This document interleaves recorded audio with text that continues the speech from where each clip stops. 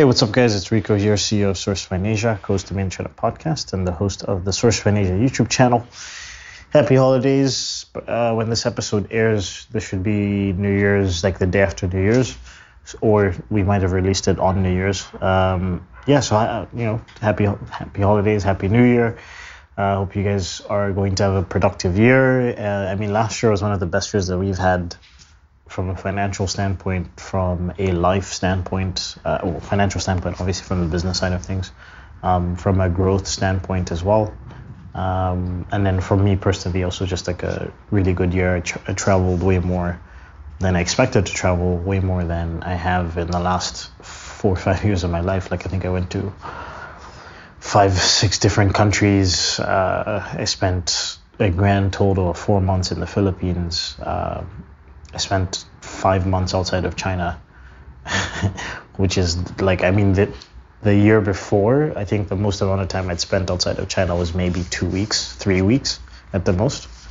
So to go from like 3 weeks outside of China, 3 weeks at a time, obviously, if you totaled the entire amount of time that I spent outside of China in 2018, probably was like a month or something like that. Maybe a little bit more, like a month and a couple weeks. But yeah, 5 months, and some of that was concurrent. Like I spent 3 months concurrently outside of the country, and it was an interesting thing to I got so disconnected from Chinese life in some sense, besides the business side of things. And I'm just kind of like that. Whenever I travel somewhere, I kind of immerse myself into my life there. So when I was in the Philippines, I immersed myself into the Philippines. I was living there and I was hanging out with my friends and my social circles growing and all that stuff. But yeah, it was a good year, man. I'm gonna do a more like our typical 2018, 2019 goals. So the next one will be 2019, 2020 goals in February, because that's when we always do ours, because of the Chinese New Year and stuff like that. We always kind of start the business year officially around that time. But that being said, yeah, it's been a good year. Just want to keep growing with the podcast and the YouTube channel. We're trying to get almost at 1,000 subscribers with the YouTube channel. So by February, which was one of my goals from last year, was to get to 1,000 subscribers, and it looks like we're on track to do that. So I'm pretty excited about that. That being said, I would love to know if you guys want to reach out to me and stuff like that. I would love to know what your goals are for the year around manufacturing. Whether it doesn't even have to be manufacturing in China, it could be Southeast Asia as a whole, because I'm actually in the process of trying to make more connections with factories outside of China, because there's definitely a demand there for my clients. So I'd love to know what you guys are planning for the year, and reach out and let's have conversations. If you send me questions, I could maybe answer them on the podcast. So this episode, speaking of answering questions on the podcast, this episode is a extended webinar teaser trailer. So basically, it was the way I do research on factories on Alibaba. This is one of those episodes where it's much better if you watch the video, because I actually took you through the process of researching on Alibaba. Like I went to Alibaba and did like a live search. So it's definitely going to be more helpful if you watch the video. It's up on YouTube right now. But and it's basically how Rico does researches factories in Alibaba. But yeah, I think it's really good. Like the full webinar was about 2 hours long. We did another one recently with more Q&A that ended up being 3 hours. But the actual presentation of the webinar, I would say, is about an hour. Plans for that is we're probably gonna do one more webinar similar to this one, and then I think we're gonna pretty much retire this webinar and then create like a course out of it, so people it'll be accessible year round. Whereas right now it's like we present the webinar and then we take it down, and then we present it again and then we take it down. But yeah, I think that's kind of what the plan is. And then I'm going to start to create another section, another version of the webinar, which is going to be more how to actually manage a production beyond, like in your first order. So because this webinar is basically how you find the factories and how you vet them and how you take them to a stage where you're starting your order.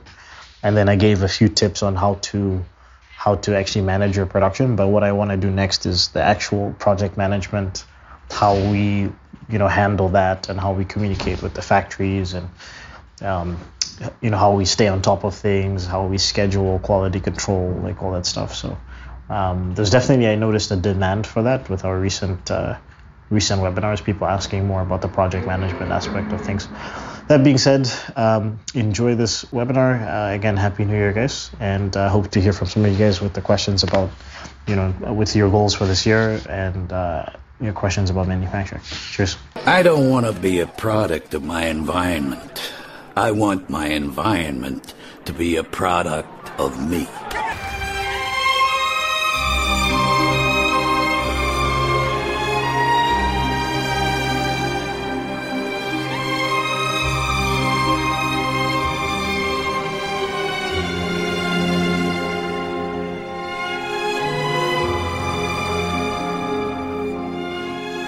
Search. So this is an obvious place to start. I think the first thing you have to think about when it comes to searching is what is the best method? Where am I going to be searching, right? So if you're not in China, obviously the best resources is the online approach, Alibaba, global sources, 1688.com. 1688 is essentially like Alibaba, but it's more for local suppliers. So you'll get cheaper factories on 1688, but they might not be as familiar with the export process, and they probably won't have English-speaking staff because they're used to selling to the Chinese market. So you can definitely take advantage of that, but just keep in mind that you do have to be able to communicate. You're going to have to educate the factory a little bit more and need to speak in their language. Some of the best methods to find factories are word of mouth. So if you know other people, if you have friends or business partners who have worked with other factories that can give you recommendations, that's obviously going to be a great resource to working with a supplier. It's similar to any sort of business, right? Like if you know your friend has used this service and they thought it was fantastic, it's probably better for you to use that service than try to find a completely new one yourself. There's obviously trade shows like the Canton Fair, and the Global Sources Summit. So those are awesome resources to find factories. Today, I'm going to be focusing on the online approach and specifically Alibaba, because I'm sure the vast majority of you guys on this webinar look for factories in Alibaba. So rather than me talking about it, I'm going to physically show you how I approach sourcing suppliers off of Alibaba. So as you can see here, we're on the Alibaba homepage, right? And the first thing that I would do is I would just type in the name of the product. So I'm sure a lot of you guys who are familiar with Amazon FBA or have consumed any sort of Amazon FBA content know what this product is, and you know why I'm using it as an example. It's one of the most generic products that you could use. So what I do is I will type in the name of the product, right? And if I know the material, I would type in the name of the material as a descriptive word. So let's say you're looking for a bamboo garlic press, or stainless steel garlic press. That's what I would type in the search. You don't want to be too specific with keywords in the search here, because a lot of factories might not know which keywords clients are looking for. So you end up like losing out on good factory options if you were very specific in your keyword search here. So garlic press, and then after that you would come to the first batch of results. So Alibaba has basically remained the same over the years. They used to have way more ways to filter suppliers. Like there was little badges and stuff that suppliers had, but I think they realized that people were beginning to catch on that those badges didn't mean anything. So what they've done is they've narrowed down the filters to just basically location, and then there's a couple supplier types, and then maybe MOQs and things like that. So with us, we're based in Guangzhou, China. Our office is in Guangzhou, which is in Guangdong province. So I would usually go to and select China, right? And then I'd select Guangdong, which means now I'm looking at factories that are relatively close to my office. It's easier for us to deal with factories that are relatively close to our China office. The next thing is supplier types, right? And Balio, I think you had asked in your questions before, is there a method of paying suppliers in China where you could be protected and ask for your money back? And that's exactly what Alibaba Trade Assurance is. Personally, because we are in China and we deal with factories all the time, we don't necessarily always look for factories with trade assurance, but I can 100% understand why somebody outside of China would want to use this. So it's kind of like an insurance policy. You select trade assurance, and when you place an order with the factory, you have to submit your contract or whatever contractual documents that you have with the factory to Alibaba. And then you also have to pay through the Alibaba platform. And that way, if something goes wrong, you can file a complaint with Alibaba, and they'll look into the complaint, and then they'll look into maybe giving you a refund or compensating you or trying to work it out with the factory. And typically, they will allow you to get a refund. I think it's about up to $50,000 is the last time I checked. Now, the only issue with trade assurance is a lot of factories don't want to use this because, one, they don't receive the money up front. And then two, there's a lot of fees involved. Alibaba takes a fee for processing the payment. There's an escrow fee, and then there's another fee for transferring the money from Alibaba to the supplier's bank account. So a lot of suppliers are not particularly fond of trade assurance. The other thing is verified supplier. Verified supplier just looks nice. I think, in my opinion, I don't really take that much stock in this. If you want to use verified supplier, that's fine. But I mean, a lot of factories they just pay Alibaba to become a verified supplier. It doesn't really mean anything. So once I've filtered out my options a little bit, I'm going to now start scrolling down the page, and I'm looking for factories that have the design of the product that I want. Right. So I would just start scrolling down, and let's say I'm looking for this more circular style, right? I would just start opening up websites, right? Just opening up links, anything that looks similar to what I like. And at this stage, I'm only looking for design. I'm not really looking at all the other aspects. The next thing I do, once I've got about 5 to 10 tabs open, I'm going to start looking at their home pages. So if you click a factory like this, you'll see the home page. They have the main product. They have the per unit cost. I then scroll down to learn more about their business. So similar to any business, if you go to their home page, you want to see, do they have a clear description? Do they have a clear description of their products, of their business, of their factory, of maybe even clients that they worked with? Do they have good product photos? So this factory seems to have a good description of what they do, their story, partners, their certificates. They've obviously worked with a couple big brands here. So that's really good. This factory, as you can see, very basic information. They really just have the product description and a few product pictures. But beyond that, there isn't much information about them. So for me, this is the kind of listing that I wouldn't pay attention to. I like to pay attention to the factories that have really tried to describe who they are. And then, of course, they're really just trying to target Amazon sellers, so they even put Amazon into their keywords. So going back to this factory that I really like, the next step that I take is I'll go to company profile. And I'll check business type. So it says manufacturer and trading company. And you can actually get quite a lot of key information just off of this initial step. But I will then go to view this supplier's website. So now when I get to view the supplier's website, how am I assessing the factory from here? I'm looking at whether they are making similar products to the product that I want. And are they making products with the same material type? So if you find a factory on Alibaba and they're making stainless steel garlic presses, but they also sell Ray-Bans and they sell watches and they sell shoes and bags, it's probably not a factory. That's a very good sign of it being a trading company, because a trading company is able to list a wide variety of products.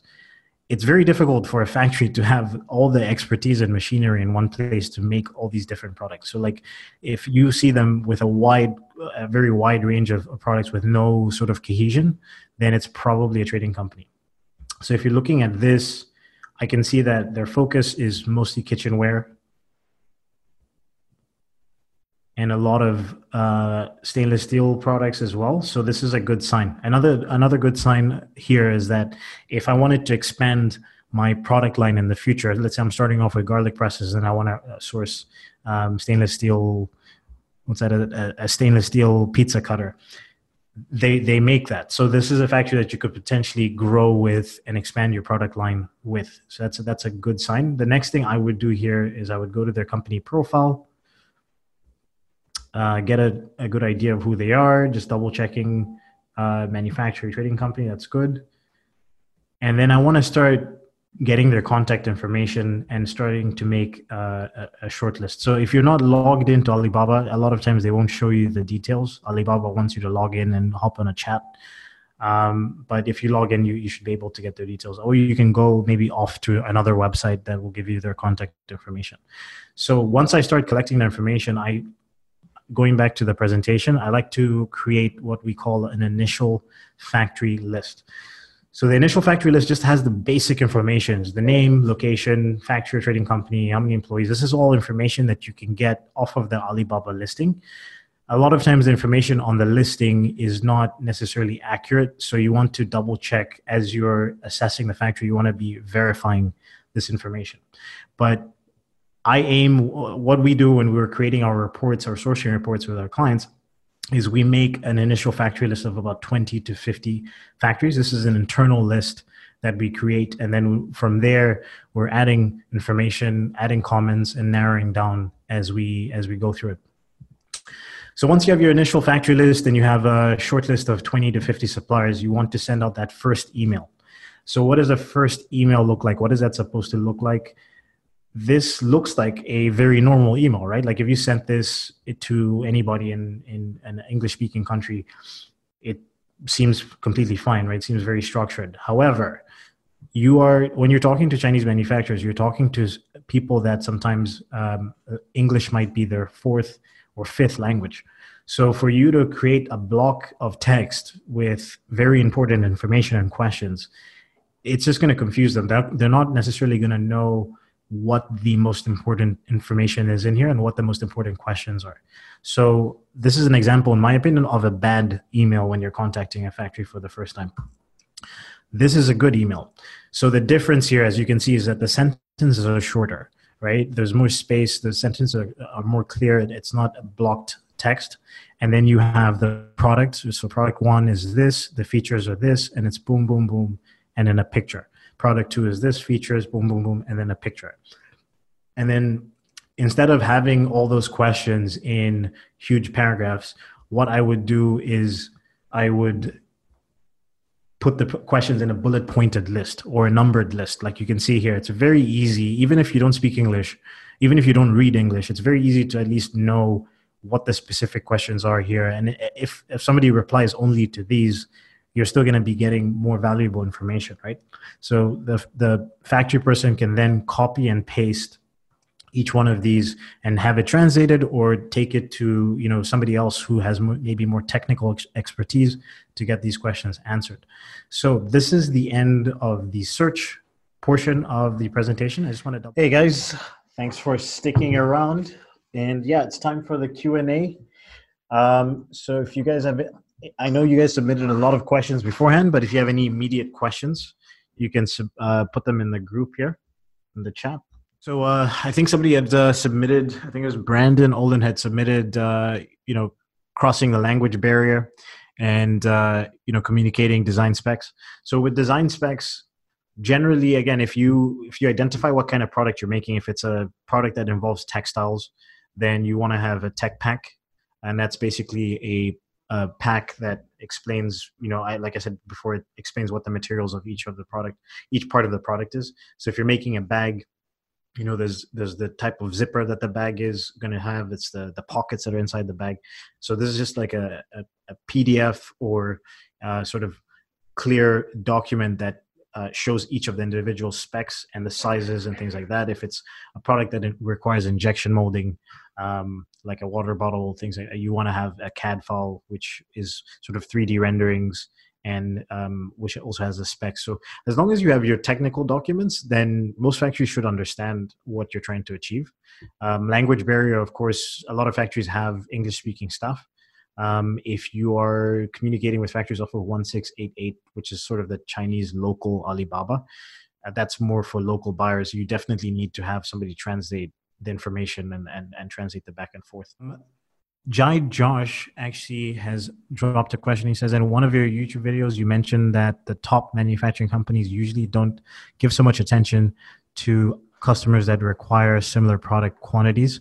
So for these 3 to 5 companies you identify for your product, my question is, how do I know the best one to go with, considering the balance of quality and attention that the supplier will provide me? That's a fantastic question, Jai.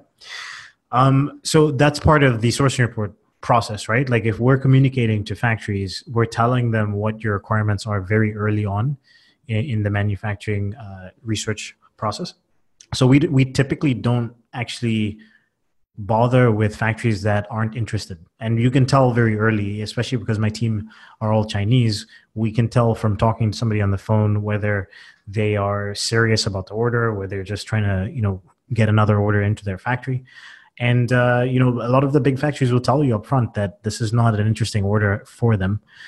So that 3 to 5 factories that we recommend at the end will generally be, depending on your size of your order, will generally be probably small to medium size factories if you're starting with a small to medium sized order. We try to match the factories to our client. That attend the webinar.